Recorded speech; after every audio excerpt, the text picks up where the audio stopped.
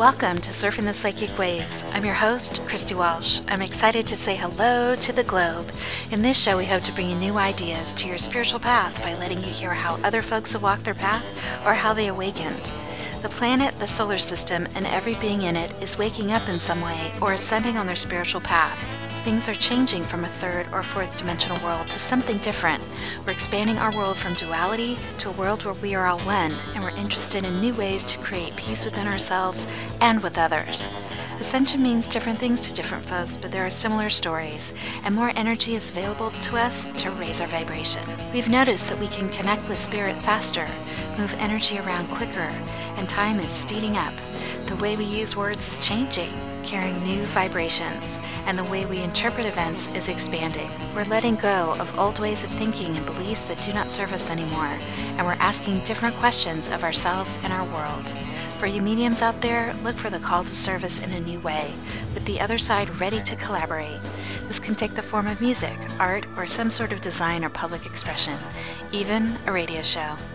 So let's ride the waves of our new ascension, psychic, or spiritual spaces together and share our stories. So welcome, listeners out there. We are surfing the psychic waves today with author Betsy Otter Thompson. She's the writer with a passion for communicating spiritual concepts, and I've read 3 of her books now, and I think she's just amazing.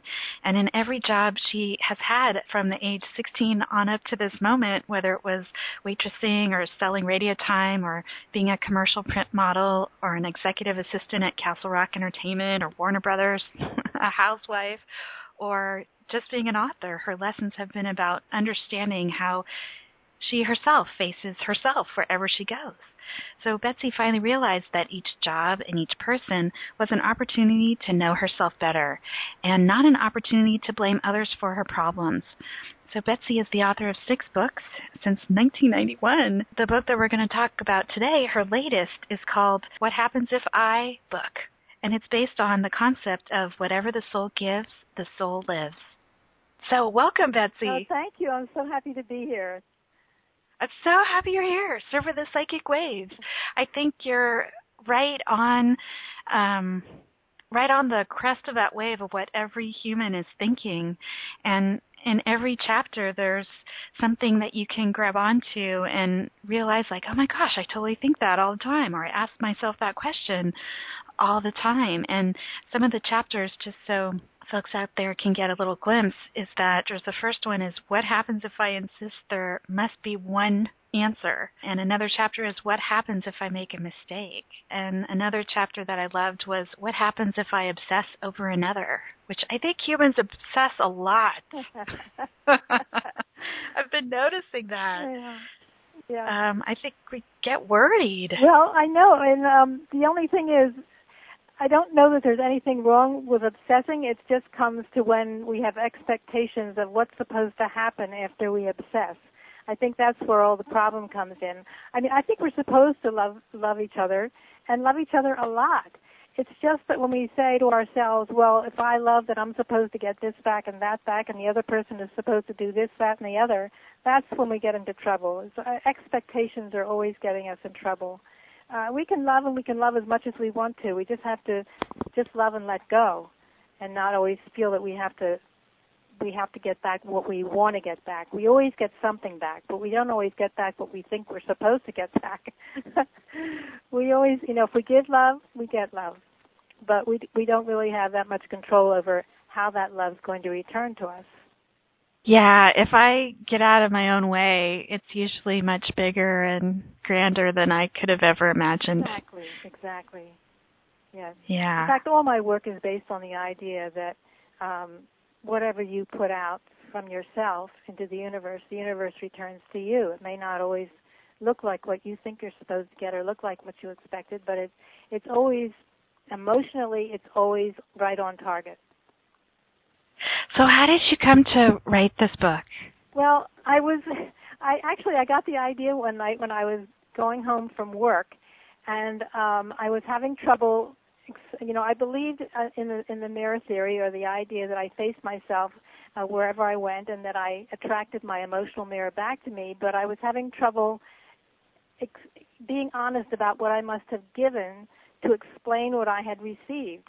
And so I was thinking to myself, all the people around me were into this idea of action reaction or cause and effect or karma or the law of attraction, whatever you want to call it. It's about the energy pulling energy of same back to self. And so I had to figure out what I had done, what I had acted out that had attracted this mirror back to me that was so uncomfortable and would explain what had happened to me that day. And this, most of my life I had, when things like this happened, uncomfortable situation, I was always looking for someone to blame. And so I was trying to get out of the blame and trying to figure out what had I done that had attracted this energy back to me. And then I realized that, wow, if I could ask, what happens if I do this or what happens if I do that, I could have a book that was incredible because I could ask Spirit to help me answer the questions, and that's sort of how the book started. Everybody I knew had the same questions I had, and so we're all one, and so we were all having the same questions, and so that's how the book began. Another chapter I loved was what happens if I do what I love but the money doesn't come. Yeah. Everybody likes that because there was that big thing for a long time about do what you love and the money comes. But what happens when you do what you love is you get love back.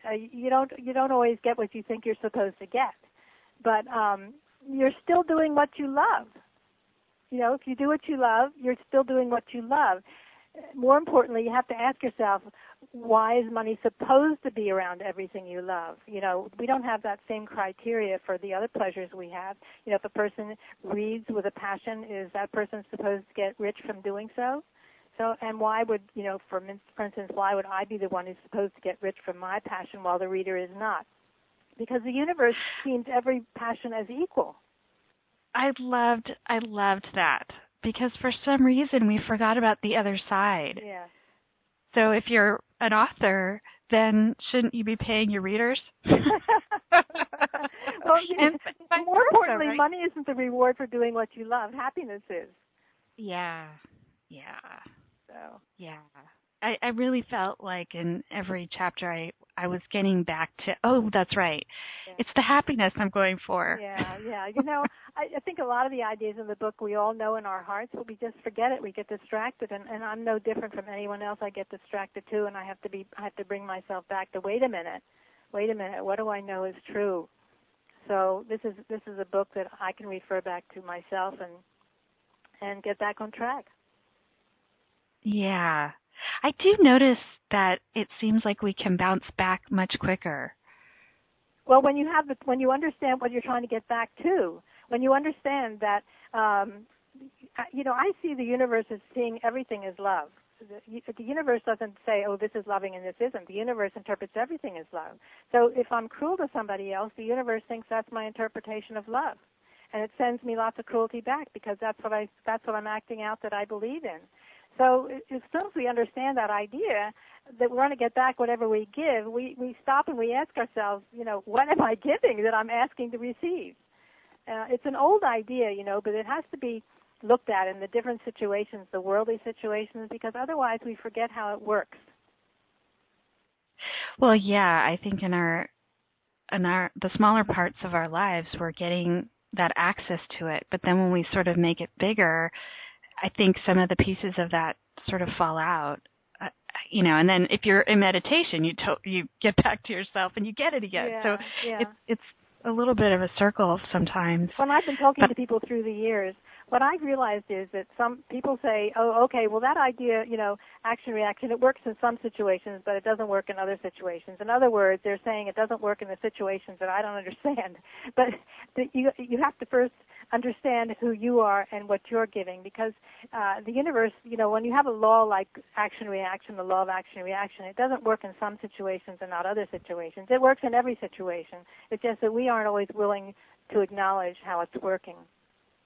Or how big it is. Yeah, it includes everything. Yeah. Yeah. Yeah, so today is Earth Day, and I loved what you were talking about the Earth, and that, the Earth has this philosophy about living in miracles. Yes. The earth gives as it wants to receive, just like we need to. You know, it doesn't depend on us for what it needs. It just recycles whatever it has to be, and it grows from within, whether we like it or not. And you know, I was in one of the chapters that talks about the idea that if we pollute the oceans don't suffer. We're the ones who suffer because we can't swim in the ocean, or the food is tainted. If we don't keep our farms tilled correctly with rotation, the plants don't grow, and the earth doesn't suffer. We're the ones who suffer. So we're the ones who, you know, reap the benefits of whatever we do. The earth just goes along in its jolly way and rejuvenates in whatever way it needs to. And it shows us how we need to rejuvenate ourselves by just going along and doing what we want to receive back. It's so simple when you talk about it in earth terms. I know it is. I think the whole world is a mirror for us to learn from. The smallest things sometimes Spirit gives me to show the example of something that I think, my gosh, everything existing is just this enormous mirror showing us ourselves. And it's amazing. It is amazing. I mean, I've been told I don't have to look any further to solve my problems than the person I think is causing the problem, because that person is a mirror of me and showing me a part of myself, and I only need to deal what's going on with me, and everything else on the outside falls into place. That makes so much sense. I just think we've gotten a programming or a conditioning that it's something always outside of ourselves. Yes. Yes. And there's no way that could be true. No. We get distracted. It's so easy to get distracted by the picture. And it happens to me too. It happens, even though I know these ideas and I believe in them, I still get distracted sometimes. And so it's easy to get distracted when we think that the picture is the reward, because the picture is so temporary. It comes and goes. It could be gone in a minute. It's just an illusion. And it's here today and gone tomorrow. And so we need to focus on what is real, or what it is that we're going to have with us when we leave here, which is our emotional content. Yeah. Yeah. The emotional content, like that's a lot of stuff in there. Well, that's where the reality is of our lives, I think. You know, when you look back on your childhood, Christy, and you remember things, it's the things that affected you emotionally that you remember. Because you've lived millions of moments that you don't remember because nothing important was really happening in them in terms of your evolution. But the moments where something impacted you is what you remember from it being, you know, having an emotional impact on you. And so that's what our reality really is. I've often wondered if we've just sort of grown to value the negative type of emotional experiences as being very poignant, when the happy ones could be just as fantastic. Well, you know, I think that the negative, you have to deal with the negative by giving yourself a positive thought that overpowers the negative, because the negative is always going to be there trying to be heard.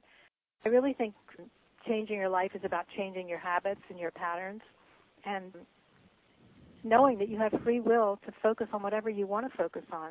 I mean, if you focus on unhappiness, it multiplies, and whatever you focus on is going to expand. So if you're focused on the negative and unhappiness, it's going to get bigger. And if you focus on the positive and the good things that have happened, then that's going to get bigger. Because energy explodes from whatever it's focused on. If I let a thought run away with itself in my brain, it's going to just get bigger and bigger. And I've been able to find those sort of pockets a lot more quicker than I used to, but it's still like, wow, how did I go from, 0 to 60 with that thought? That's amazing. So if I get into the amazement of how fast I can think, then it's like, oh, then I can just pick other thoughts and just be, That's how I kind of climb out of it. But, there's thoughts that I get stuck on and they're with me all day. And then I'm like, oh my gosh, I don't need to do this. So I've noticed that, things sort of get exhausting, like blaming stuff or blaming someone or some situation. It's exhausting. Well, it's exhausting because there's no solution. There's no solution from blaming. Yeah. So that's why it's exhausting. It's like a never-ending pit of never finding what you need or never finding your answers. So it's about you find your answer when you realize that each person is a gift, and they're in front of you, giving you the challenge you need because something in them is something in you that needs to be looked at.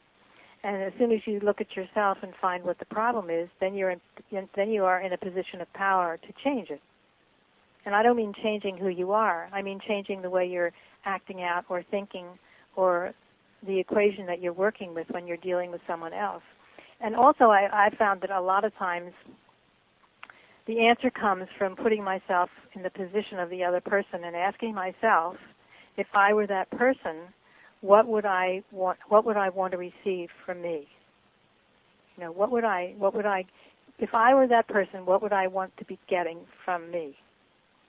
And that always gives me the answer, because you want to be treated kindly, you want to be treated with patience, you want to be treated with respect, you want your ideas to count, you want to be an equal, so that's what you need to give to others if you want to feel that in yourself.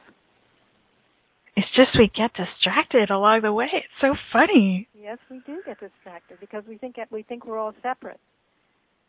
We think somebody's wrong and somebody's right, and somebody's got the best idea and somebody's got the worst idea, when everybody's just got the idea they need. Yeah. You know, you had a chapter called What Happens If I Sit Around and Do Nothing? Yeah. And I guess that might actually be my favorite one. Really? Because I don't ever admit to sit around and doing nothing. But I know there are days when that has happened. And I just was shocked that I could find this. And it really kind of unleashed this whole, I guess that's what I was doing all weekend when I was reading the book. It's like wow, why can't it be okay to just sit there? Well, it's here's the deal. If you sit around and do nothing and you're happy, you're respecting your path, which is what is happening for you in the moment is that you're reading. If you're reading and you're unhappy with it, you're feeling critical of your path. Yeah. It was so silly. I'm sitting there going, oh my gosh, that's a lot of distraction going on while I'm trying to just relax. Yeah, I think the goal is really just to love whatever is. So if you're sitting around reading, then it's just the goal is to love that time. I mean, nothing's unproductive. And idleness is certainly not unproductive. Yeah.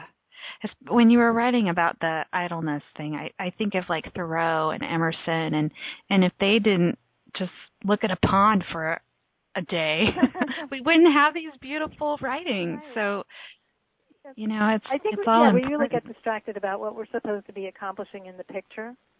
Yeah. And that's where the problem starts, because and the picture is just illusionary. I mean, you could be working for a year to accomplish something in the picture, and then everything collapses. Does that mean that your year is wasted? It's not wasted if you loved every moment of it, but it's wasted if you were miserable and unhappy the whole time you were trying to gain that picture, because the only thing you're trying to find is love. So if you aren't loving what you're doing, you're in big trouble. You better ask yourself, why you are looking at your life that way. Because there's always, people always say, well, I should have this or I should have that, and I should be in a different job. I should be somewhere else with another person. The thing is, if you should be in another job, you'd be in another job. I mean, if your soul thought you should be in another job, you'd be in one. You wouldn't be in the one you have. You're in the one you have because there's something there for you to learn, or there's something there for you to learn to love, or something to see about yourself that will propel you forward.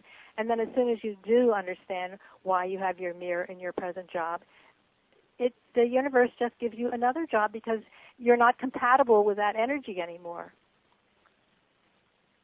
Yeah. So the universe is always giving you what you're compatible with. You just have to be honest with yourself and say, okay, that person does right. I do see myself in that person, and that's something in me that I need to look at and I need to understand and work through, because otherwise, you can move to 3 or 4 or 5 more jobs, and you're still going to have the same person in front of you. They have a different look, but they're going to be the same person emotionally that you had in 5 jobs before if you haven't looked at yourself to understand why that person keeps showing up.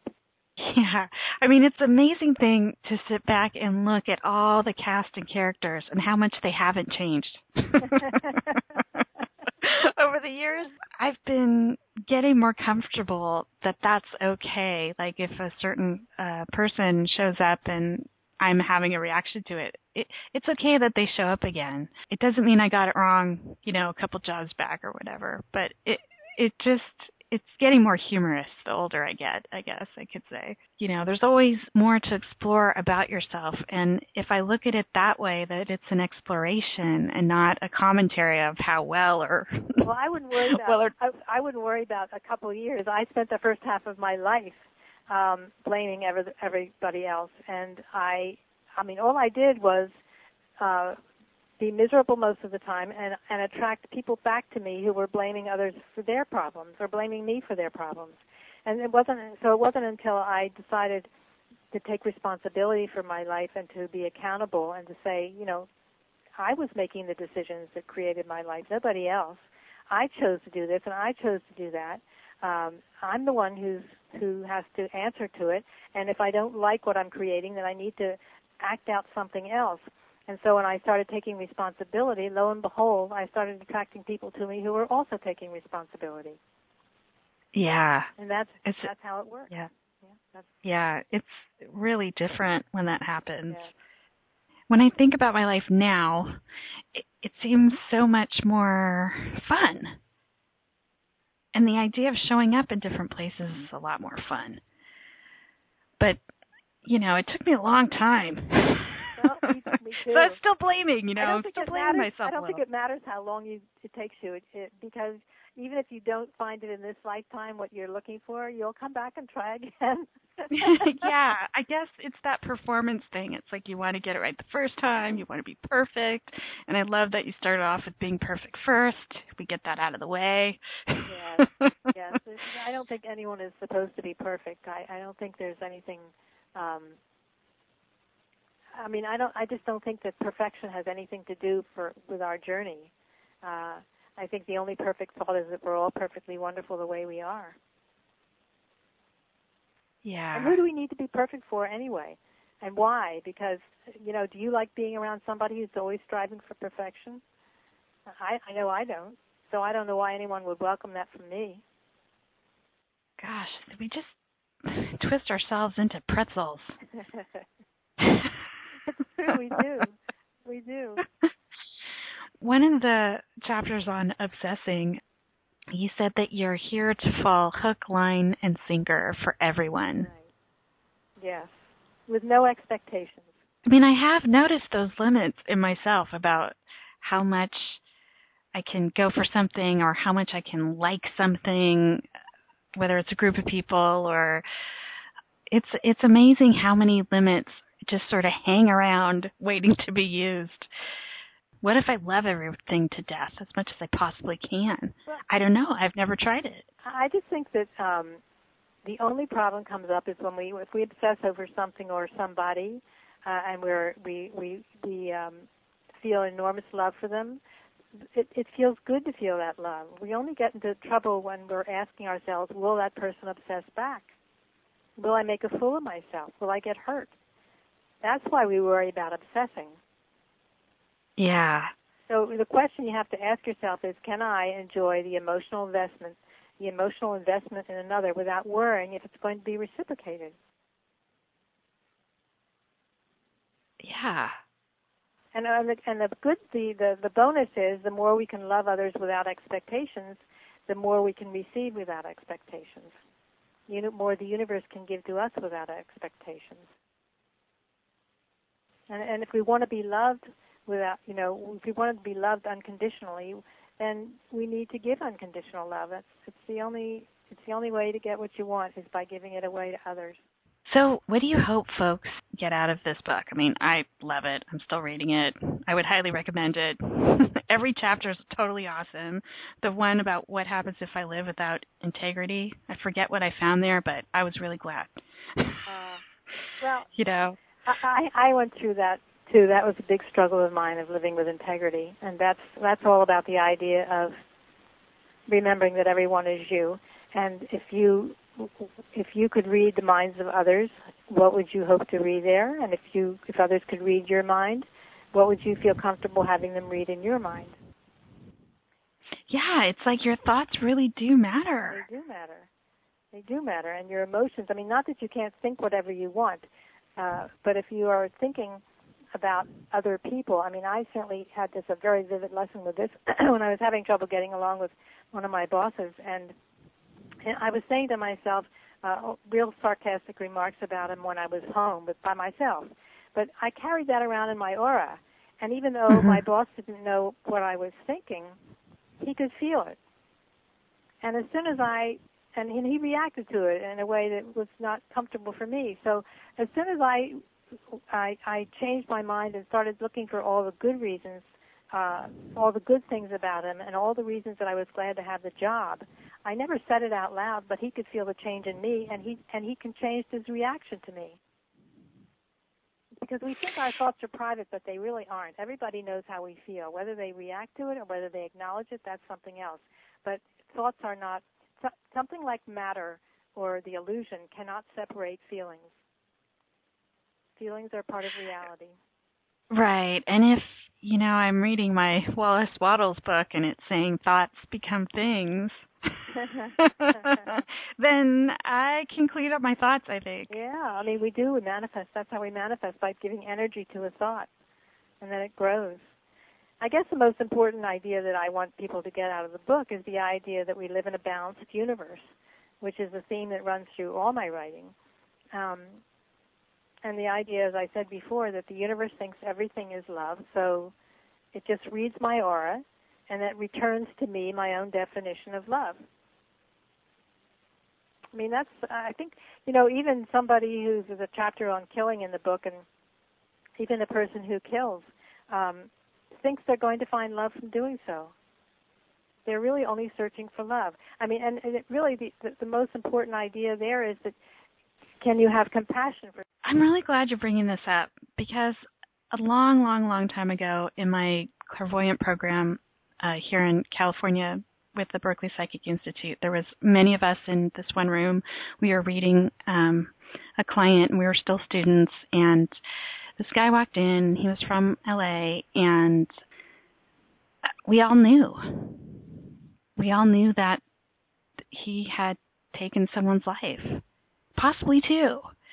And we didn't talk to each other or anything like that, even after the reading. It took many days for us to even verbalize what we were looking at. And I would have to say, on that sort of healing aspect, that clairvoyant aspect, we're in meditation. He's asking questions about his aura and his chakras, and asking pretty much if we could see what we were looking at. In that space, it was just like a human that just got lost. Yeah. I mean, I didn't see something that was unnatural. There were so many shocking things about being in that room and having that experience that, I'm so grateful for. But I'm also really just amazed that somebody's lost might look like that. Yeah. And, the level of compassion that we need to sort of use and embrace and have for ourselves as much as someone else. I mean, I noticed that it was totally easy to have it for someone else. I'm sure my thoughts later in the car, I was like all upset about, the shoes I picked out that day to wear, something like that, something totally ridiculous. But, at some point, those thoughts really get in there and can be something else. And when you're looking at someone else and their aura and their space, and they're sort of coming to you like just in this bewilderment, you realize that, wow, there is a completely different thing going on here than anything I've ever seen on the news. If you believe that we come here for a while, we like a school, we come here to learn whatever we need to learn, and then we go back home, and then when we're ready to learn something else, we come back. I believe that's what happens, because I think that the earth shows us our true reality by the way it dies and rebirths over and over and over. And everything that lives on the earth does the same thing. And so I believe we do too, because the earth is a mirror of us. But if you think of it that way, then how do you know that in a past life you haven't been a killer and that you had to go through that lifetime in order to get to this lifetime? Yeah, I've really sort of realized that, what else would I be doing in, 1100 AD? Wouldn't I have gone on a crusade? Wouldn't have weird stuff happened, on those crusades? You never know what you would. I don't think we're supposed to know clearly what we've been through, but we can trust that whatever we've been through has gotten us into this lifetime, and so whatever that was helped us and moved us forward, moved us inward. And so why wouldn't this lifetime be helping the killer in that way too? And when people say, well, what about the victim? And I say, well, the soul has everyone where they need to be because the soul is ever wise. And we don't know what the soul needs. We don't know what people come here to understand, to live, to grow through, to become, we don't know any of that. We only have charge of our own lives. So we can't really judge what they're doing, and we can't judge, it's very popular to call someone the killer and someone the victim. But the soul wouldn't have the victim there if the soul didn't think it was wise for that person to be there. And that's part of their journey. And so it's really about letting go of the judgment and just allowing people to live whatever they need to live and do the best you can, because you cannot change other people no matter how much you want to. They will not change for you. They change for themselves. Because there's a lot going on. There's the soul involved. There's their own sort of communication with the universe and with the earth and with God or source, whatever you call it. And there's a lot of unseen, beings that they work with that I couldn't possibly know. Right. You can't possibly know. You don't know what they've been through, what they're here to understand, and I always love to go back to Shakespeare saying we it's a stage. We're all in a stage of life. We're acting out our roles, and so some have taken roles that don't look that attractive to us, but their role is important, or they wouldn't be here. You don't have to worry about other people. We just need to worry about ourselves. I think that's what keeps us so distracted, is when we get focused on other people and what they're doing instead of what we're doing. Right. For some reason, we've been sort of distracted into looking at everything outside of ourselves. I love the book, and I think folks can find it on Amazon. Yes, they can. They can find it on Amazon, or they can find it by going to my website at BetsyThompson.com. All right. And your other books? All right. So BetsyThompson.com.